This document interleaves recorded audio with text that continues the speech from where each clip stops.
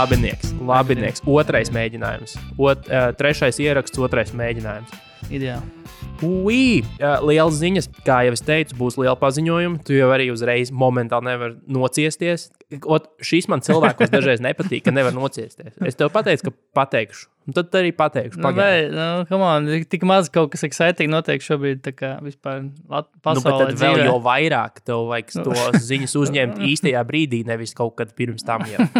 Davai, viss. Bet galvenais paziņojums ir tāds, ka mums ir jauna identitāte, pateicoties Moricam, kurš ir uzbūvējis ļoti atbilstošu avatāru mūsu podkastam, kas būs šīs sezonas avatārs kā minimums. Un es parādīju draudzenei arī, viņai arī ļoti patika.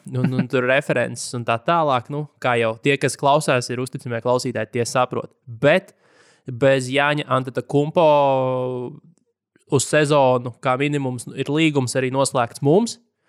Jo ir oficiāli, es varu oficiāli apstiprināt, ka šo sezonu podcastošanā un NBA sarunās mēs aizdīsim kopā ar mūsu lieldraugiem Olibet, kas ir galvenais NBA partners šajā reģionā, betingā. Un būsim kopā visu sezonu. Protams, ka šīs attiecas uz 18-gadīgiem plus. Es pat teiktu, vairāk 18-gadīgie. Jo 18 gados tu esi vēl mūdeks, tu neko nesaproti. Visticamāk, tev arī nav pārāk lieli ienākumi. Un šīs attiecas uz cilvēkiem ar adekvātiem ienākumiem, ar pilngadību un tādiem, kas to dara prieka, nevis tēlos harāla bābus un taisās pīķi nopelnīt. Jo vispār es paskatījos, starp citu, diezgan solīds piedāvājums attiecībā uz NBA, jo, ja tu liec uz NBA spēlē Olibetā, uz tām spēlēm, uz kurām tu esi uzlicis, tu vari skatīties live streamus uz tām spēlēm bez maksas. Respektīvi, viņi nodrošinās spēļu tiešraides.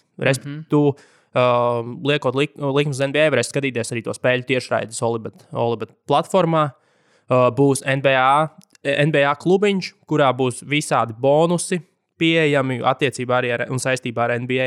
Būs arī konkursi un lietas, kur varēs NBA merču dabūt. Tā kā pilna paka, ja tu liec uz NBA, tad es neredzu iemeslu to nedarīt, bet jo tu tikai vienīgi iegūsti. Protams, ir arī jauno spēlētāju bonusi, bet paši atvērsiet, paši iepazīsieties. Un, kā jau es teicu, tikai atbildīgiem. Un mums e-pastā atrakstīja ziņu vīrs vārdā Kristaps, kurš arī ir liels podcastu fans, un arī viņa kolēģi ir podcastu fani, un viņi pārstāv tādu biedrību kā anonīmie spēlmaņi, kas palīdz tiem, kuriem tā ir problēma. Un, ja varbūt tu zini, ka tev ir problēmas ar azartspēlēm, tad droši var sazināties ar viņiem as.org.lv. Tur viss ir bez maksas. Skype'ā notiek sarunas un sesijas. Tā kā, ja tev ir nepieciešama palīdzība, vērsies tur. as.org.lv. Bet laiks sākt. Sākt par to būvu runāt. Es gribēju pateikt vienkārši, ka mēs dabūjām extension. Mēs dabūjām extension. Mēs dabūjām, garantēto līgumu. Ja mums pirms tam bija two-way, tad tagad mēs dabūjām garantēto. Mums bija two-way, jā. Tagad mums ir garantētais, jā. Nav tur mums sezona, kā minimums. Nav mums tur līdz kaut kādam janvārim nevar pēkšņi pārtraukt mums, jā. Jā, tā kā Andžējiem, ne mīkstiem. Jā. Tā kā kaut kādam Andžējiem. Bet Andžējiem būs traki, ne? Andžējiem visticamāk jau nokritīs. Ja Andžējiem ir traki, pasies, ja Rodionam, es gribu atļauties pateikt, ka Rodionam jau ir traki, tad Andžējiem ir vispār tā kā, es nezinu, jau Somas jāsāk varbūt lēnām tur tā kā, jau kaut kā jāsāk skatīties dzīvokļi jau Eiropā kaut kur. Spānijā, ne, atkal. Kanārijas, jā, bet, Rodionam arī, kā tur liki WhatsApp grupā, tad spriežot pēc tvītiem, izskatās, ka Rodions varētu dot uz D-līgu.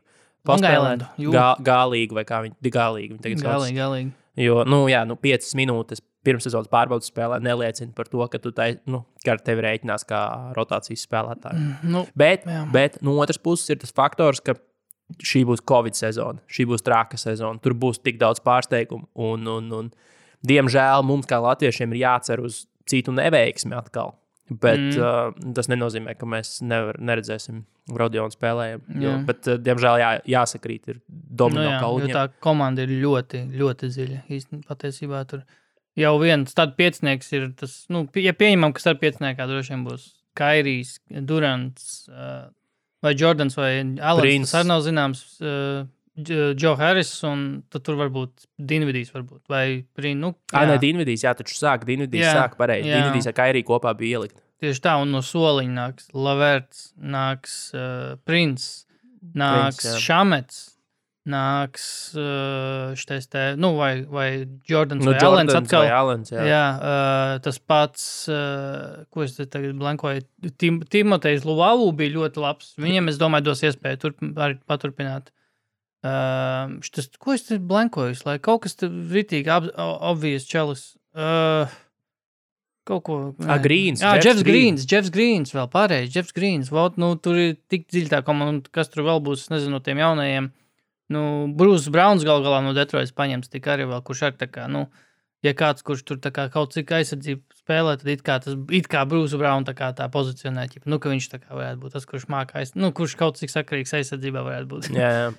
Bet tad tālāk jāskatās, Rodions acīm redzot, un tad tur pilns ar jaunajiem šitiem, kas es pat nezinu. Jo rēķina Rodions jau netika normāli pie spēlēšanas pagājušā sezonā, kad viņa pozīcijā nebija Kevins Durants priekšā vēl. Jā. Bet kopumā es paskatījos to spēli, es nezinu, kurš apturēs nec uzbrukumu. Viņi var apturēt sevi tikai paši, ja viņi sakasīsies. Jo Kairijs ar KD izskatījās nenormāli labi. Tad pēc tam vēl bija tie momenti, kad KD vispār point guard spēlēja. Un tad vispār varat iet atpūsties. Tur aizsardzības, es nezinu, kā viņas tiks ar viņiem galā. Un nav jau baigais pamats domāt, ka viņiem būs slikta aizsardzība. Jo viņi pagājušajā sezonā, es biju pārsteigts, es paskatījos status, jo no galas es nebūtu minējis, viņi bija 10. Un tagad jau KD ir nenormāli labs aizsargs. Viņš jau arī šajā spēlē, tā ir pirmssezonas spēle, vai ne, bet tur bija pāris stīli. Bloka arī, man liekas, pāris bija. Jā, bija. Un, es nezinu, es domāju, ka ja viņi paši sevi nenogremdēs, tad tur jābūt normāli. Jo, kā es aizdomājos par analoģiju, pa lielam nec šobrīd ir Clippers tikai vienu soli atpakaļ. Tam, kam Clippers jau ir izgājuši cauri, tagad nec ies cauri tam. Un, ja viņi mācīsies no tā un tur viss būs kārtībā. Es ticu, ka Kevins Durants sūdz netaisīs. Viņš izskatās pēc tāda, kurš netaisīs sūdz, bet Kairijs nezinu. Nevar zināt. Kairijs tagad gal galā, neatvainojas, vai īsti atvainojas, bet tā kā beidzot runāja ar žurnālistiem tomēr. Un viņš paskaidroja vairāk to tur bandinieku apzīmējumu lietojumu. Viņš tā kā nebija to domājis tik ļoti vienkārši vērst uz mēdījiem. Derogatory. Jā, nebija domāts tā tieši precīzi uz mēdījiem, bet vispār par to, ka katrs tavs, principā, ko viņš mēģināja pateikt, tas, ka katrs tavs vārds var tā vai citādi pagriezts, un tā nozīme var tikt mainīt, tur ne tikai mēdījos, bet vispār vienkārši sociālos tīklos visur. Katram tagad ir balss, katrs var tur Kairī teikt to tur pārpublicēt un pateikt, kā Dievs Kairī, ko tu respektīvi pateici un ko tas nozīmē, ko tu tikko pateici, un tāpēc viņš vienkārši, es viņu saprotu no vienas puses, viņš tā kā ka viņš negrib vispār pat neko pateikt tādu, kas vispār tur uzreiz var tikt vērsts pret viņu vai tur kontroversiāls kļūt un tā tālāk, un tāpēc, jā, viņš vairāk laikam tiešām to vērsa vienkārši cilvēkiem, kas drīzāk nav tie profesionāli, nav tie mediji, nav tie žurnālisti, kas vienkārši klikbeiteri un to gaisu bojā ap viņu, ap komandu, un jā, tā kā, jā, gal galā tu tomēr esi profesionāls. Tev par šo pakalpojumu, ko tu sniedz skatītājiem un līgai maksā 150 miljonus, un tev ir jāsamierinās ar kaut kādām lietām, un galu galā tu vari rīkoties kā bieži piesauktais šajā sakarā Maršons Linčs, kurš ir beast mode no NFL, kurš tā arī atnāk uz tām konferencēm, tad, kad viņš spēlēja, pateica, man tas ir pienākums, man rakstīts darba līgumā, ka man tas ir jādara, un nav komentus visu atbildēju. Un visiem arī jāpatīk, ka viņam jautāt kaut ko. Yep. Kaut vai tas arī ir cūciski savā ziņā, ņemot vērā viņa statusu, bet vismaz tā, es saprotu tavu neapmierinātību, bet tev tomēr par to naudu maksā. Man arī daudz, kas manā darbā nepatīk, bet tas ir jādara. Tāpēc tas sauc par darbu. Jā. Tāpēc nav hobijs. Jā, viņš jau tā domā, ir jau cilvēki ar teikt, tā, ka tikko viņš bija pateicis to par tiem bandiniekiem, Tur, man liekas, tāpat Rēčela Nikols bija teikusi, jā, es saprotu tevi, Kairī, ka tu tā kā gribi tikai basketbolu spēli, bet tu tādu basketbolu vari spēlēt kaut kur citur, kur tev nemaksā 34 miljonus gadā. Jā, nu tieši tā. Nu, brauc uz VTB līgu. Vari, nu pat uz VTB brauc vienkārši spēlē pie Ben Affleka uz rehabilitācijas klīniku, tur pie jūras, pie okeāna, tur tajos tā laukuma. Pie Jake Cunningham. Pie Jake Cunningham, nu mierīgi, Jake Cunningham skola. Tā kā jā, nu kas tad bija svarīgākais? Vakardien, jā, mums beidzot nometa bumbu. Pagaid bišķiņ. Par bumbu varētu atsevišķi vēl parunāt. Bet, mēs parunāsim atsevišķi, bet es vienkārši pie šīs spēles vēl viena lieta, ko es pamanīju, ka Denis Avdī ir rītīgi gatavs NBA, man liekas. Viņš izskatās kā viens no tiem jauniņajiem, kurš nebaidīsies un kurš to spēlē savu spēli, neatkarīgi no tā, ka viņš ir uz lielākās skatuves. Un tas atkal parāda to, ka eiropieši, kas no jauna vecuma nāk kā profesionāļi, ir reāli lietas koks. Nu, jo tas tikai lieku reiz pierāda, ka tas koledžas basīts, ko viņi tur rambā. Jo paskaties, kāds vispār izskatījās Edvards Minnesotā. Viņš vispār, tā kā, pilnīgs trash. Un liela daļa, tu skaties uz to rookie klasi, jādod viņiem ir, iespēja, jo tiešām nav bijusi nenormāla treniņa nometne, ne vasaras līga, nekas tāds. Un tiem eiropiešiem, kas ir spēlējuši, viņš no 16 gadu vecuma ir rambējis profesionālo basketbolu, to var just momentāli, to var redzēt uzreiz. Cik es no tiem highlightiem arī redzēju, un vispār arī kaut kādu highlightiem no Eiropas, viņam ir tas varbūt arī slikti, bet viņa gadījumā tas izskatās, ka varētu būt labi. Viņam ir tas swaggers, ka viņš ir ritīgi, pārliecināts par sevi, un pārliecība, nebaidās tā kā mest ar metienus, mest tālmetienus. Un tas var būt slikts piemērs, tam varētu būt tas pats Hezonjē, ja, kurš arī bija tur ritīgi Barcelonā uzspēlējis pietiekami, un arī diezgan tāds bravūrīgs čalis vispār ienāca NBA ar salīdzinājumiem, ka viņš ir tur jaunais Eiropas Kobe, Horvātu Kobe, apmēram, atletisms trīnis, viss viņam ir, un tad tagad, kaut kas tikko parakstīja, man liekas, viņš bija waivots, un tikko kaut kas viņu parakstīja tomēr. Es neesmu. Zin kā, vienkārši Hezonjas gadījumā jau tā problēma ir tā, ka viņa skillsets ir pārvērtēts. Ka viņš nebija tik labs, par ko, kā par viņu runā. Šeit tas vairāk tiešām par to, ka tie rookie jau lielākā daļa arī, viņiem jau, ka viņi ir labi, vienkārši viņi vēl nespēja parādīt to, ka viņi ir labi, jo viņiem ir, tā mandrāža iespējams, viņi nav pieraduši pie tāda atletisma, pie tāda spēles tempa. Un pie tik spēcīgiem pretiniekiem. Fiziski spēcīgiem un arī rūdītiem. Un, jā, bet tas man kaut kā iekrita acīs, kā Avdī tiešām izstījās labi. Viņš arī iemet 6 no 6 vai cik. Jā. Tā, Hezonja ir šobrīd viņu atlaida Memphis viņu atbrīvoja, bet īsti šobrīd viņam, kāpēc likās, ka kaut kas viņu jau parakstīja? Skaidrs, laikam nē, šobrīd viņš ir brīvais taģiņas, bet daudzām komandām esot interesi par viņu. Mēs varam saunē viņu parakstīt. Jā. Trešais color komentētājs. Jā. Smieklīgi Šarlotē Kems Newtons, kas ir arī quarterbacks NFL-ā, pārdeva Lamelo savu dzīvokli. Bet viņš viņu pārdeva mājā, kurā MJam pieder vesels stāvs. Respektīvi, varēja jau Lamelo iedot, MJs varēja tā, ka jau iedot to dzīvokli tā vietā, lai viņš tā kā nopērk par miljoniem no vienkārši random jack. Tāpēc. Kems Newtons spēlēja tajā Panthers, vai ne, agrāk? Pirms kādreiz, es nezinu, kur viņš spēlē. Viņš tagad viņš viņš tagad ir viņš Patriotos. Jā, Patriotos. Pareizi. Viņš Brady aizstājais, ķipa. Es nezinu, kā viņam tur iet šodienas reāli nesakoja. Es NFL-am vispār nesapaskoju līdzi. Tur citiem jāprast, tur citiem basketbols saistītiem cilvēkiem, kas tagad par NFL ekspertiem kļuvuši. Ko vēl, labi, ja mēs negribam pieskārties vēl bumbām, tad vēl citas bumbas, Hardens. Hardens ir bumbucīts. Bumbucīts, rītīgi. Tā bilde, ir bildes, kur tas nedaudz varbūt jau izskatās, kā patiesībā tas nav, kā toreiz tu biji ielicis to Kairī bildi. Tas bija vienkārši angls. Tas bija angls, jo es pēc tam Brooklyns Nets kontā pasījos tās bildes, viņš izskatījās pilnīgi normāli spēlē, viņš izskatījās normāli, bet Hardens gan izskatījās, viņš apvēlēs. Es tai bildē es ļoti ilgi skatījos uz to bildu un mēģināju saskatīt, vai tiešām viņam no 3 krekli ir pavilkt apakšā vēl zem tā virsējā džempera. Nebija. jo tieši tā arī izskatās. Viņam pa visām vīlēm spiežās cauri.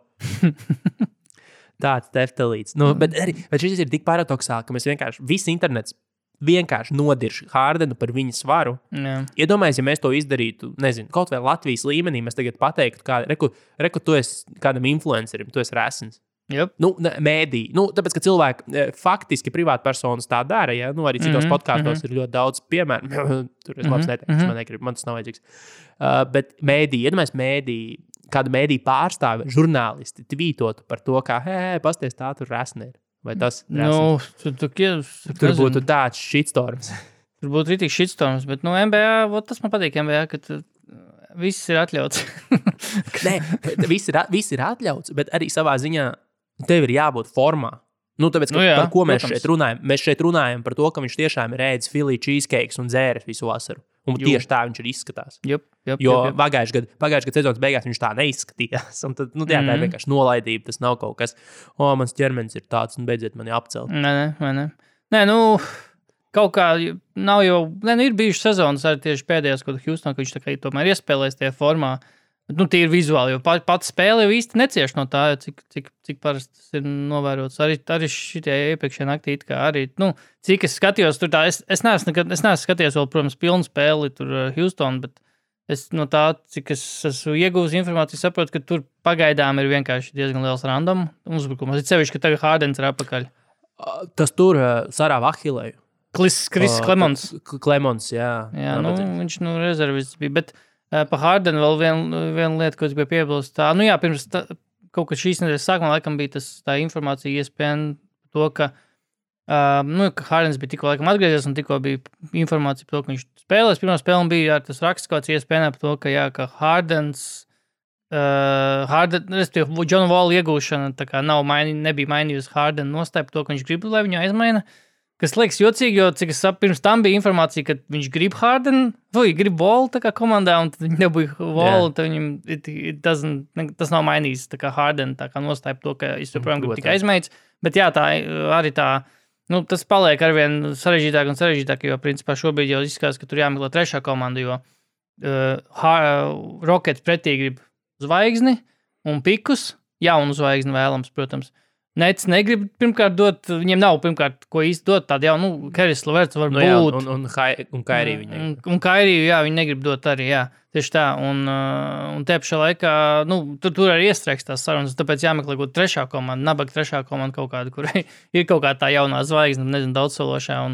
Bet, es arī, tas izklausās. Minnesota Timberwolves tiek cilāts kā variants. Towns vai kas, tāpēc, vai Dilo? Vai nē. Tur Dilo to pretī dot pikus, visu, kas tev ir pēc būtības, vai ne? Jā. Bet, Towns ar Hardenu apvienot, jo Towns arī kaut kad sāks gaudot. Jo tā komanda izstās slikti. Towns vispār par dzīvi gaudot. Townsam ir grūti. Viņš jau arī atklāti pateica, ka viņam, basketbols viņš ir spēlēs, jo ir rakstīts, ka jāspēlē, bet praktiski viņam bego prieku nesagādās. Ko es gribēju teikt? Hardens vienkārši taisās izēst savu ceļu no Houstonas. Viņš tā vismaz pagaidām. Arī tieši šodien arī bija iznācis vēl viens atkal ESPN raksts arī tā kā par tādām nedaudz vairāk aizkulisēm vispār par to, kā vispār līdz šim ir bijusi tā dzīve ar Hardenu. Houstonu principā, tas vadmotīvs ir, ka ko Džeims vēlas, to Džeims dabū. Principā visus šos gadus tā ir bijis. Džeims grib pabālēties pēc spēles, kad viņiem Losandželosā vai Miami viņš paliek dienu ilgāk, bet nākamajā dienā vai aiznākamajā dienā komandai speciāli treniņš vai tiek atcelts vai vēlāk sākas un kā tik, lai Džeimsam tur viss būtu kārtībā vai tur pats ar Westbrooku, kad Westbrooku esot viņš gribējis, viņš esot uzstādījis ultimātu, ka dabūjiet Westbrooku vai es prasu trade. Tā kā viņš principā jau pagājušā sezonu jau bija gatavs arī jau. Klau, bet varbūt tas viņš varbūt gribēja Westbrooku, jo viņš kaut kādā brīdī apsēdās mājās uz dīvānu un saprat, vajadzētu bišķi savākties, vai necāk tā es titulu neuzvarēšu. Tad viņš paņēma Westbrooku, jo Westbrooks ir zināms kā džeks, kurš daudz trenējas. Un viņam ar disciplīnu, treniņu noteikti viss ir kārtībā. Jā. Un tad viņš atveda viņu uz turieni. Viņš mēģināja, viņi tā kā pirmās 3 nedēļas gāja, kad nopērc jaunu abonementu uz zālīti, vai ne? Tu ļoti entuziastiski to dari, un tad saprati, nē, šitā nevaru dzīvot. Es gribu atpakaļ savu dzīvi, kur es sēdēju dīvainē čips. Tieši tā, jo arī Westbrookam laikam esot bijis ritīgs kultūras šoks, ka viņš ieradies Houstonā, ka tur esot bijis ļoti viss nesakārtots, haotiski un, teiksim tā, ļoti, viegliprātīgi ar režīmiem visam, jo cik tur arī tie ESPN rakstā bija minēts, ka Westbrooks bija pieredzis, un principā viņš arī bija tā režīma izveidotājs, ka Oklahoma City viss bija gandrīz vai tā kā kādā armijā, ka visam ir kārtība, un tur Westbrooks arī ir noteicies visā, un visi tur ir, negluži paklaus viņam, bet, visi ir pielāgojušies tam, ka Westbrooks tā kā grib, lai visi ir ļoti tā kā strikti un kārtīgi, un visi tur treniņos ir pilna atdeva visiem, un viņš atnāk uz Houstonu un saprot, ka tur ir pilnīgi izkasti, un arī galā viņš diezgan drīz saprata, ka viņš nespēja spēlēt savu spēli. Houstonā tieši ar Hardenu, tā kā jā. Tā kā interesanti būs Westbrooku pavērot Vašingtonā, jo tur var būt labas lietas. Viņš esot tur labu tonu uzstādījis jau, cik es tur lasīju, kur treniņā, jo viņš tur esot pateicis, ka visiem ir jāapzinās savus lomus tur, un visi tur kaut kā laikam ar to ir diezgan veselīgi pieņēmuši. Tā kā, man liekas, ka tur varētu tiešām būt kaut kas labs.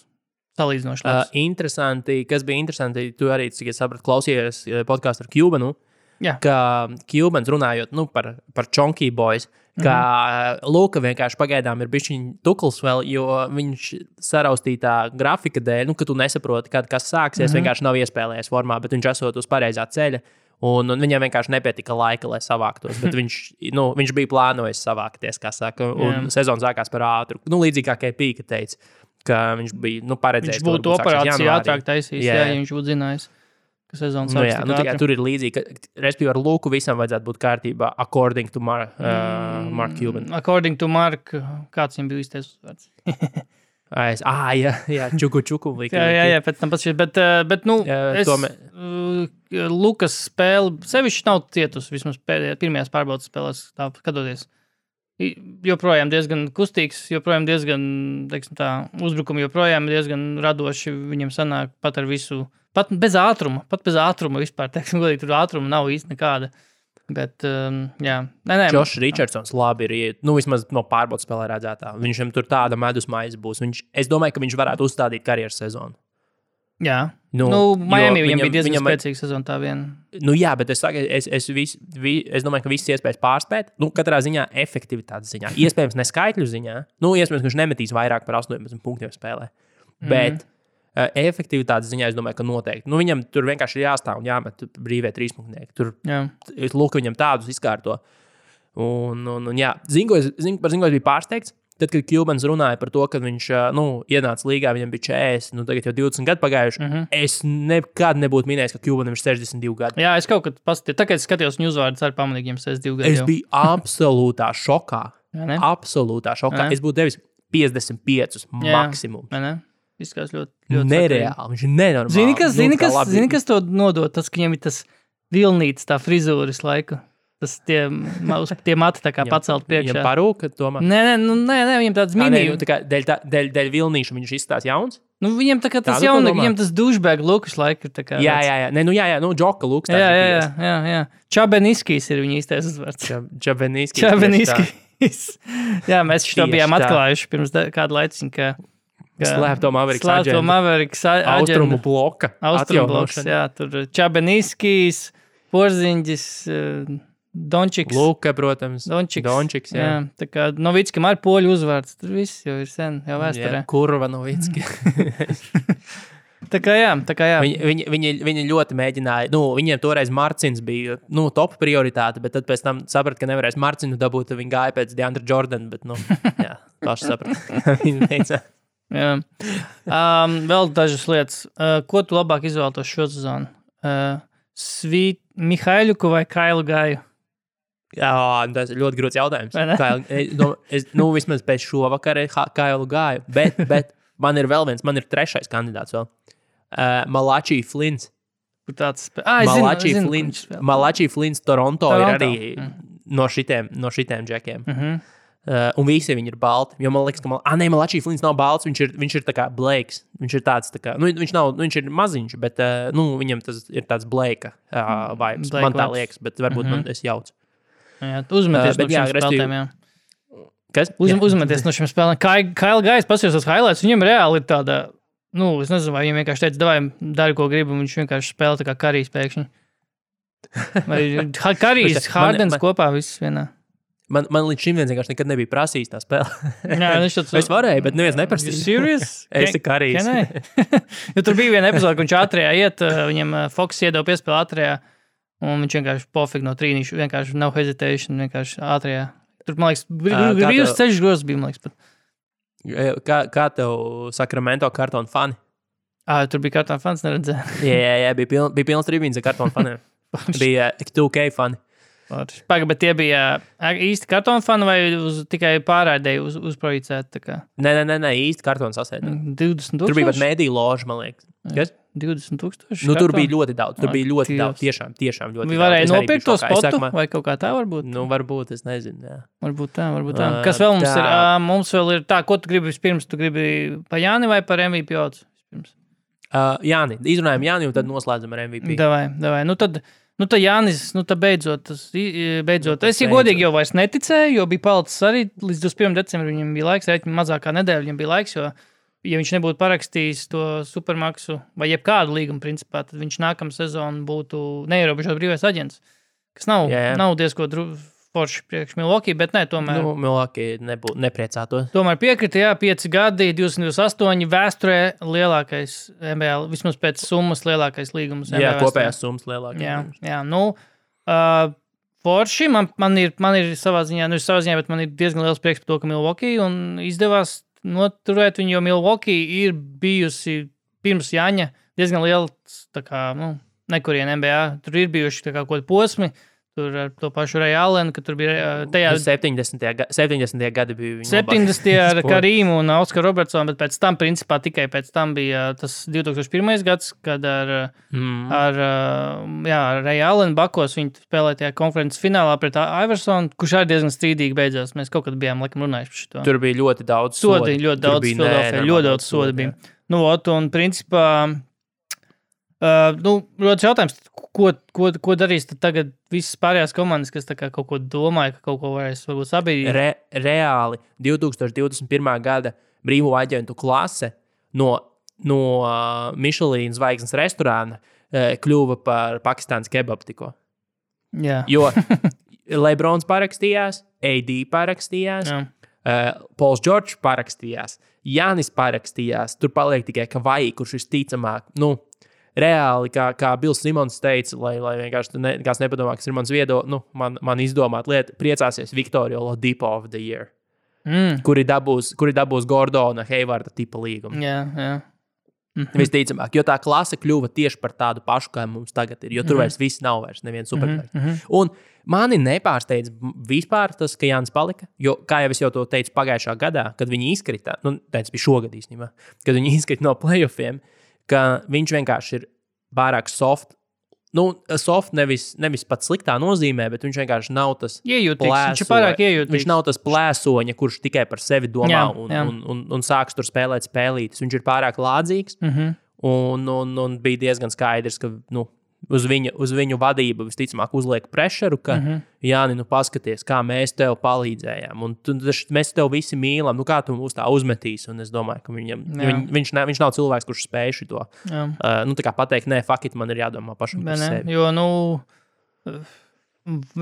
paturpināt to, ka varbūt Baksiem tur kaut kāds batons ausīs, varbūt lika, pacies, mēs tev paņēmām draftā, pa tevi tur smējās, ka tu spēlē tur kaut kādā Grieķijas līgā izskatās, ka grozi zemāka nekā vajadzētu būt. Bet jā, mēs tev noticējām. Paņēmām tev laikam 13. piku. Laikam 13. piks bija, tas bija īstenībā tāds patukšs drafts īstenībā. Bet, 13. piku paņēmām, izaudzējām tevi, tur uztaisījām tevi par mūsu pilsētas tur lielāko zvaigzni.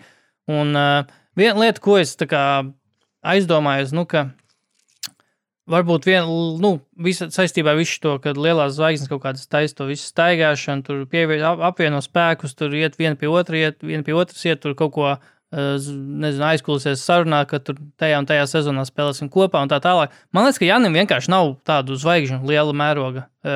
Nav tādu liela mēroga draugu zvaigžņu, jā, tieši tā, pie kura viņš tā kā varētu tiešām būt spēcīgs arguments, ka viņš varētu pievienoties. Nu, kad šitas atsver to palikšanu Milwaukee, tad labāk spēlēja ar savu čomu tur Miami. Bāmā Debaja no manas nigēriešu cilts.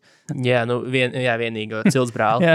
Tā kā man liekas, ka tas arī spēlē lielu lomu, jo viņš ir galā viņš arī pēc dabas ir tāds noslēgts un, kaut kādā ziņā tāds pieticīgs, lai ir, noslēgts lielāko līgumu. Radīts lielajām pilsētām. Nā, tā liekas, jā. Kad mēs viņam būtu Ņujorkā jādīlo ar visu to, kas ir Ņujorkā. Jā, man liekas, ka viņš nav no tā auduma taisīts, man liekas, jā, ka viņš man liekas, tiešām ir priecīgs par to, kur viņš šobrīd ir, un nauda, protams, arī, laikam, tad sanāk, nekur jau citur viņš vairāk nebūtu dabūjis pēc būtības.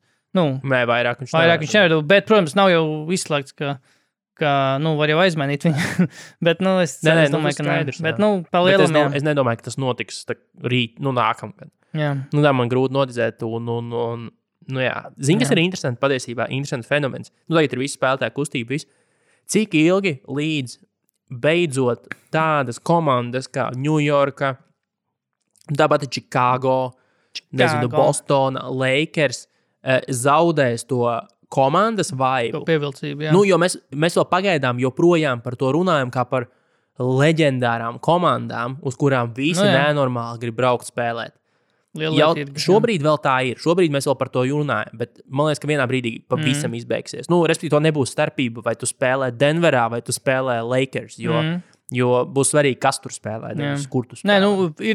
Joprojām būs tas vibes ap komandām, kuras kaut ko uzvar, respektīvi, tie būs tie paši Lakers joprojām, bet jo vairāk būs šādi gadījumi, ko tagad gājieni, kā tagad paveic Jānis, jo tiešām tas tā uzmanība un tas vilinājums pāriet uz to pašu Čikāgu, kas jau var cik sen nav neko uzvarējis un nemaz nerunāja par nikiem. Tas vilinājums tiešām nebūs vairs tik liels, jo to galā tāpēc var visi ir tie supermaksi arī izveidot. Kaut gan, man liekas, ka pirms Jāņa es nevaru tā tagad sitien nosaukt vienu supermaksu, kas ir bijis tāds, kuru komanda tagad neteikt, ka varēja, bišķi nožēloja. Tas pats Džons Walls, Oklahoma City arī, man liekas, tā. Nebija jau, saprot, ar tiem supermaksiem jau arī tā problēma ir tā, ka tev ir jādod, vienkārši. Tev nav varianti, tev vienkārši ir jādod. Tad vai tas spēlētājs aiziet prom, vai tev viņš ir jādod. Jo redz, kas notika jau Sakramento ar Bogdanoviču. Reku, mēs tev dosim šitādu, bet tehniski viņam tur varēja iežmiegt arī lielāku līgumu. Bet, mēs tev dosim šitādu, viņu reāli lowballoja un visu, un tev otrais pie sarunu galda nesēdies. Tas pats jau, kas notika, kā pakās Orlando 96. gadā šaku. Tieši tā, mēs tev dosim šitī, ka šaks paskatās apkārt, Joans Hovards dabūna 100 miljonus. Joans fucking Hovards, viņš bija labs, bet ne jau 100 miljonus. Un pateica, ka jūs man tagad mēģināt 105 iedot. Un tad Lakers vienkārši pateica, ka tev 120 nāšu. Un ar to arī viss beidz. Tu nevari riskēt. Ja tu tās zvaigznes gribi noturēt, tu nevari pat mēģināt sākt ar to, ka mēs tev mazāk varēsim piedāvāt. Izņemot, ja tas tiešām ir kaut kāds dirks, kurš tur ir, lai pabeigtu savu karjeru tur un grib vēl pacīnīties mazliet par titulu. Tad tu vari sākt sēsties pie galda kā ar partneri un runāt, bet tu ne jau pirmo līgumu pateikt, klausies, mēs tev bišķi mazāk maksāsim. Tas vienkārši komandas to nevar atļauties darīt. Tad viņas ir stulbas vienkārši. Kā Orlando bija tajā laikā. Dirks, Barēja galu galā arī. jā, leģendārais JJ. Tas ir labi priekš līgas, tas ir labi, protams, galvenokārt priekš Milwaukee. Cita lieta, ka, lai viņi virzietos tālāk, protams, šī sezona tas būtu nedaudz tā kā jau pārbaudījums, jo tur ir nedaudz tas aprises, nedaudz, bet diezgan pamainījušās galu galā ar to pašu Holiday un Portis. Labi, tas tā, bet principā tikai Holiday dēļ. Es gribu redzēt, vai Budenholzers reāli var kaut ko izdarīt to komandu, vai viņš var viņu reāli pacelt pāri tam kaut kādam tam sliekstim neredzamajam, vai tas būtu citu Austrum konferences komandu izskatā, kā tagad šo sezonu būtu Sixers vai Brooklyn galā. Jo man liekas, ka tur kaut kas, ja turpināsies atkal šo sezonu tas pats, ka tur Jānim dod spēlēt 30 minūtes playoffos arī, un tur spēlē 12 spēlētāju rotāciju, nu tas nav sevišķi playoffs, tas nav risinājums, un, teiksim, tā recepte titulam, manuprāt. Tur ir jādod slodzes lielākas, tur ir tiešām svarīgākiem spēlētājiem vienkārši jādod tās minūtes, lai ir cik tas tā kā būtu pretrunā ar kaut kādām modernajām idejām par to, ka ir jātaupa spēlētāji. Nu, playoffs taču nav jātaupa spēlētāji. Priekš kā uz ko tu spēlē vispār jautājums? Tad? Nē, nu jā, tieši tā. Un galvenais, ka paši spēlētāji jau to, paši spēlētāji pēc tam intervijās, Jānis gadījums, kurš saka, es īsti nesaprotu, kāpēc mums bija tāds rotācijas, bet trenerim ir taisnība. Zini, kas ir gada lielākais veiksminieks Budenholzers, kurš paturēja savu darbu. Un ļoti iespējams, ka viņš savu darbu paturēja lielā mērā, tāpēc, ka Jānis nebija pret viņu. Nē, publiski vismaz. Viņš varbūt nav viņa mīļākais treneris, to mēs nezinām, bet viņš katrā ziņā neko neteica par to. Un tagad intervijās ir kaut kādi tādi low-key komentāri par to, ka šajā sezonā mums jāspēj labāk pielāgoties situācijām, kas ir tie adjustmenti, ko iespējams Budenholzers playoffos neveica. Bet es domāju, ka viņš saglabāja savu darbu tikai tāpēc, ka viņš patīk Jānim. Un par to jau gāja runas jau pašā sākumā. Pagājušās sezonas, sākumā, kad sezona beidzās un sākās visas starpsezonas runas, ka nav skaidrs, kāpēc Budenholzers joprojām ir savā amatā. Viņš ir nočakarējis 2 playoffs pēc kārtas, reāli nočakarējis, nevis nepaveicās. Nočakarējis un saka, ko grib, bet ja Jānis nebūtu palicis, tad būtu ļoti liela daļa vainas tieši Budenholzera trenera taktiskajās izvēlēs, teiksim tā. Tur, man liekas, viņš būtu scapegoats, viens no pirmajiem. Tā kā paveicās. Pievēršamies MVP debatē. Ir iznācis, laikam, tas visām tā kā kaut kādām individuālām balvām un komandiem tur rezultātiem, laikam, pieejams likmes, bet mēs droši vien šodien tad tīri tā, tāpēc, ka šodien tas nav speciāls podcasts veltīts tieši tam visam. Mēs vienkārši pieskarsimies MVP. Mēs sezonas preview taisīsim kaut kad drīzumā. Kaut ko varbūt šajā weekendā. Es atvēršu arī Olibet mājaslapu un apsīšu, tur ir koeficientu šobrīd. Jā, katrā ziņā Amerikas tie visi vadošie bookmakeri izdevuši savus versijas tam, kādas ir iespējas spēlētājiem tur iegūt MVP balvu. Un pirmajā vietā, respektīvi, visreālākais kandidāts šo sezonu būs Luka. Man te rādās, ka plus 400, respektīvi, tas ir 1/4. Respektīvi, tas ir koeficients 4, ja, tā kā? Tas ir, jā. Tad... Nē, pagad, cik? 1/4? Plus 400 tas ir. Plus 400 ir amerikāņi. Tas tu 100 lietas dabū 400, tātad tas ir 4 koeficients. Tas ir 5. Tas ir 5, tāpēc, ka tu dabūni profitu 400. Profits. Tu profito 400. Skaidrs. Jā, tas ir jābūt 5. Okay. Es pateiktu, pagaid, šitais ir Rookie of the Year, tūlīt, kur ir. Jānim ir. Jānim ir 6 Olibetā. Te ir plus 450, gan arī tad. Tas pats. Stefam ir plus 750. Viņš ir 3. tev ar tur? Jā. Deivis 9,5. Deivis 800 plusā. Deivisam 10 Olibetā. Deivis ir kā 5. pēc Lebrona. Lebrons ir Lebrons pēc Deivis 850. Un tad nāk Kawhi, jau tur ko lielāk cipari, Durants, Hardens, Lillards.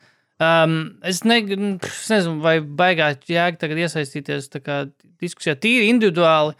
Jā, Luka varētu būt tā kā labākais kandidats. Kaut vai tāpēc, ka uz Jāni būs tas balsotāju fatīgs jau nogurums, ka tu esi divus gadus, 2 gadus tu dabūji MVP, tev bijuši vēsturiskas sezonas, bet tu nekur neesi ticis to komandu. Tas tomēr ietekmē tos balsotājus. Kāda jēga dot šim spēlētājiem, ja mēs kaut kādā zemapziņā zinām, ka viņš netiks tālu playoffos, teiksim tā. Tāpēc, arī vienkārši, ka gribas kaut ko jaunu, svaigu, kaut ko ar Luku, piemēram, Bet, ja kas te Jānim būtu vēl vairāk jāizdara, viņam, man liekas, šitā sezona jau bija tā visaugstākais PR līgas vēsturē, ko vēl viņš var, teiksim, tā izdarīt, tā kā, lai paceltu savu to uzmanību uz balsotājiem. Bet, kaut kāds wildcard, cik tālu tev iet, tev pat tālāk pat Lillard iet pieejamie? Tur Zions, Pauls George. Kaut kāds tā kā wildcard. Tāds ne wildcard, bet tāds tumšais zirdziņš, kad tā kā domā, šis būtu labs atmaks. Jā, ir. Es domāju, ka Kevins Durants ar 17, koeficients ir 17, un Kevins Durants, vienīgā problēma ar viņu būs tas, ka tas back-to-backus viņš nespēlēs. Kaut gan es nezinu, es nevaru apstiprināt, kaut kas teica čatā to, bet es nezinu, vai tā ir taisnība vispār. Sākumā varbūt tiešām nespēlēs. Jo patiesībā jau, kāpēc tad, lai viņš nespēlētu back? Respektīvi, Nē, nu labi, īstenībā, jā, viņam jau tā trauma nebija. Jā, viņš jau nav, stop. Nu. Viņš jau neizkrita viņš aizpagājušajā gadā izkrita. Play-offs, jā. Nē, pagājušajā gadā. Viņš uz pusotru gadu nav spēlējis. Viņš ir kaut kāds 15 dienas. Es domāju, vienkārši domāju, kur pamats viņam nespēlēt back-to-back. Es tā, labi, bet es nezinu, bet man Kevins Durants uz 17 ļoti patīk. Tas ir labs, tur būtu labs stories. Vēl pa Durant pirmā, tur būtu labs stories, ka ja viņam tiešām aiziet tā sezona, un viņš ir Durants, vecais Durants, un Nets galā ir top 2. Un ja Bruklina uzvara konferenci. Pat otrie, pat ja viņi var palikt otrie, un Bucks ir pirmie, un tad nedos Jānim MVP, un tad Durants ir nākamais kandidāts varbūt tas. Un tieši nav nereāli. Jā, un tas tieši tas narratīvs būtu Duranta pusē, ka atgriezies pēc Ahilei traumas, kuras tikai retais atkopjas, tur atgriežas vecajā līmenī. Ļoti labs storylines. Es jau redzu, kā tas varētu attīstīties. Un otrs, godīgi sakot, Kawhi Leonards, 23. Jo šo sezonu, uz ko var cerēt, ka viņi vairs nečakarēsies ar load managementu. Vismaz ne tā kā pagājušajā sezonā, jo mēs redzējām, pie kāds noveda. Jā, redzējām. Playoffs. Viņi to nevar atļauties, jo pirmkārt, pie kāds noved playoffs, otrkārt, starp sezonā nebija baigi daudz iespēju un laika to salabot un, teiksim tā, iegūt to komandas ķīmiju. Un es domāju, ka viņi nedrīkst čakarēties. Un ka Kawhi varētu normāli spēlēt. Un ja viņš normāli spēlē, un Clippers izcīna pirmo sīdu rietumos, kas nav nereāli, jo Lakers, toši atpūtinās gan Lebronu, gan Davisu, tad man grūti iedomāties, daudz pretargumentus, kāpēc, lai Kawhi Leonards tas nebūtu. Jo, manuprāt, James un Davis atkrīt automātiski. Viņi nespēlēs. Jā. Viņi izslēdz viens otru. Viņi spēlēs visticamāk vairāk, kaut kādas spēles krustiņā. Viens spēlē, otrs sēž, viens spēlē, otrs sēž. Un tur nebūs pietiekami daudz spēļu un substances, lai viņiem dotu. Kaut gan emocionāli liktos, kā jau parasti Lebronam varētu dot katru sezonu MVP. Tā, kad playoff laiks, tad noteikti, jā. Bet, vēl no tādiem, varbūt tādiem nezem radara pikiem. Damians Lillards arī man te ir plus 2000.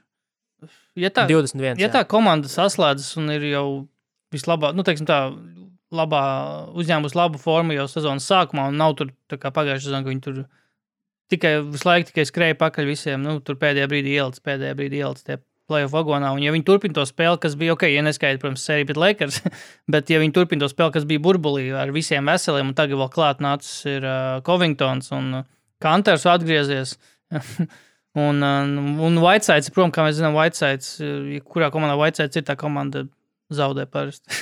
vai ka viņš iet prom, tā komanda paliek labāka. Skatiet uz Heat, piemēram. Jā. Viņam ir Ewing. Kaut kāds apgriezt. Jā, Ewing teorija kaut arī viņš nekad nav bijis Ewings. Bet Lillards varētu būt labs kandidāts. Man patīk. Man patīk kaut kā, es skatījos, ir arī uz Trae Youngu 50%. Es vienkārši tā pasapņoju, ka Trae Youngs, tā komanda varbūt vispār pārstat visas tā kā ekspektācijas kaut kādas, ko no viņiem tā kā gaidīja. Gal galā viņi vispār nav bijusi playoffiem tuvu pēdējos 2-3 gadus. Visus gadus, kopš Youngs ir 2 gadus, kopš viņš tur bijis. Un viņi pēkšņi visu to jauno komandas modeli, tie, kas, top 4, piemēram. Tur būtu, tad Youngs būtu tas galvenais droši vien, tā kā, līderis gal galā komandas. Zini kā? Ja mēs skaramies tajā zonā, tad tas, ko es redzu, Trae Youngs 51 koeficients, viņam pirms viņa ir Russells Westbrooks ar 41, bet Bradley's Beals 101.